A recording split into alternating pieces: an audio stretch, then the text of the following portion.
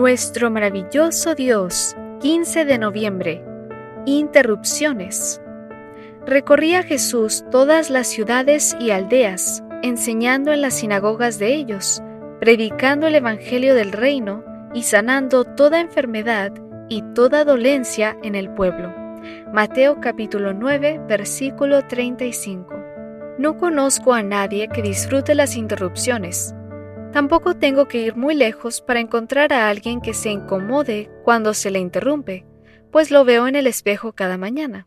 Sin embargo, no he encontrado en las Escrituras una sola instancia en la que el Señor Jesús se incomodara por las interrupciones. Un ejemplo lo encontramos en el capítulo 9 de Mateo. El Señor está hablando con los discípulos de Juan el Bautista, cuando llega el jefe de la sinagoga. Su nombre es Jairo, según Marcos 5:22, para decirle que su hija estaba gravemente enferma. Esa fue la primera interrupción. ¿Qué hizo Jesús? Se levantó y lo siguió con sus discípulos. Van camino a casa de Jairo cuando una mujer enferma de flujo de sangre se les acerca por detrás, toca el borde de su manto y queda sana. Segunda interrupción. En casa de Jairo, el Señor milagrosamente resucita a la niña muerta, y cuando sale, 2 ciegos lo siguen mientras gritan: «¡Ten misericordia de nosotros, hijo de David!».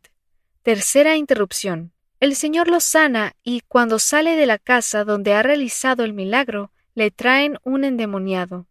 Háblame de interrupciones. ¿Por qué el Señor nunca se quejó al ser interrumpido? Un relato que cuenta Henry Nouwen nos ayuda a responder. Dice Nouwen que él estaba de visita en la Universidad de Notre Dame, donde años antes él mismo había enseñado, cuando se encontró con un antiguo colega.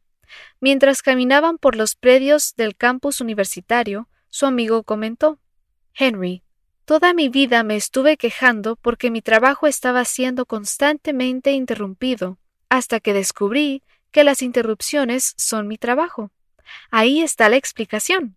Al Señor no le importunaban las constantes interrupciones del necesitado porque, precisamente, las interrupciones son parte de su misión salvadora.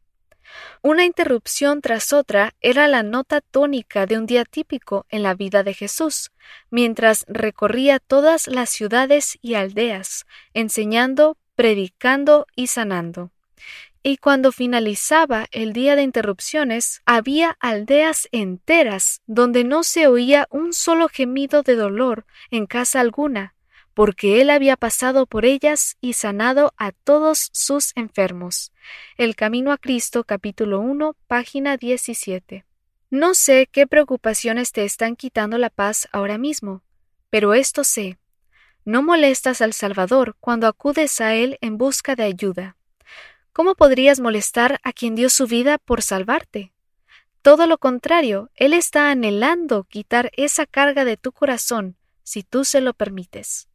Alabo su nombre, bendito Señor, porque es un Salvador compasivo, y porque no importa cuántas veces al día necesito de usted, siempre está dispuesto a escucharme y ayudarme. Le agradezco en el nombre de Jesús. Amén.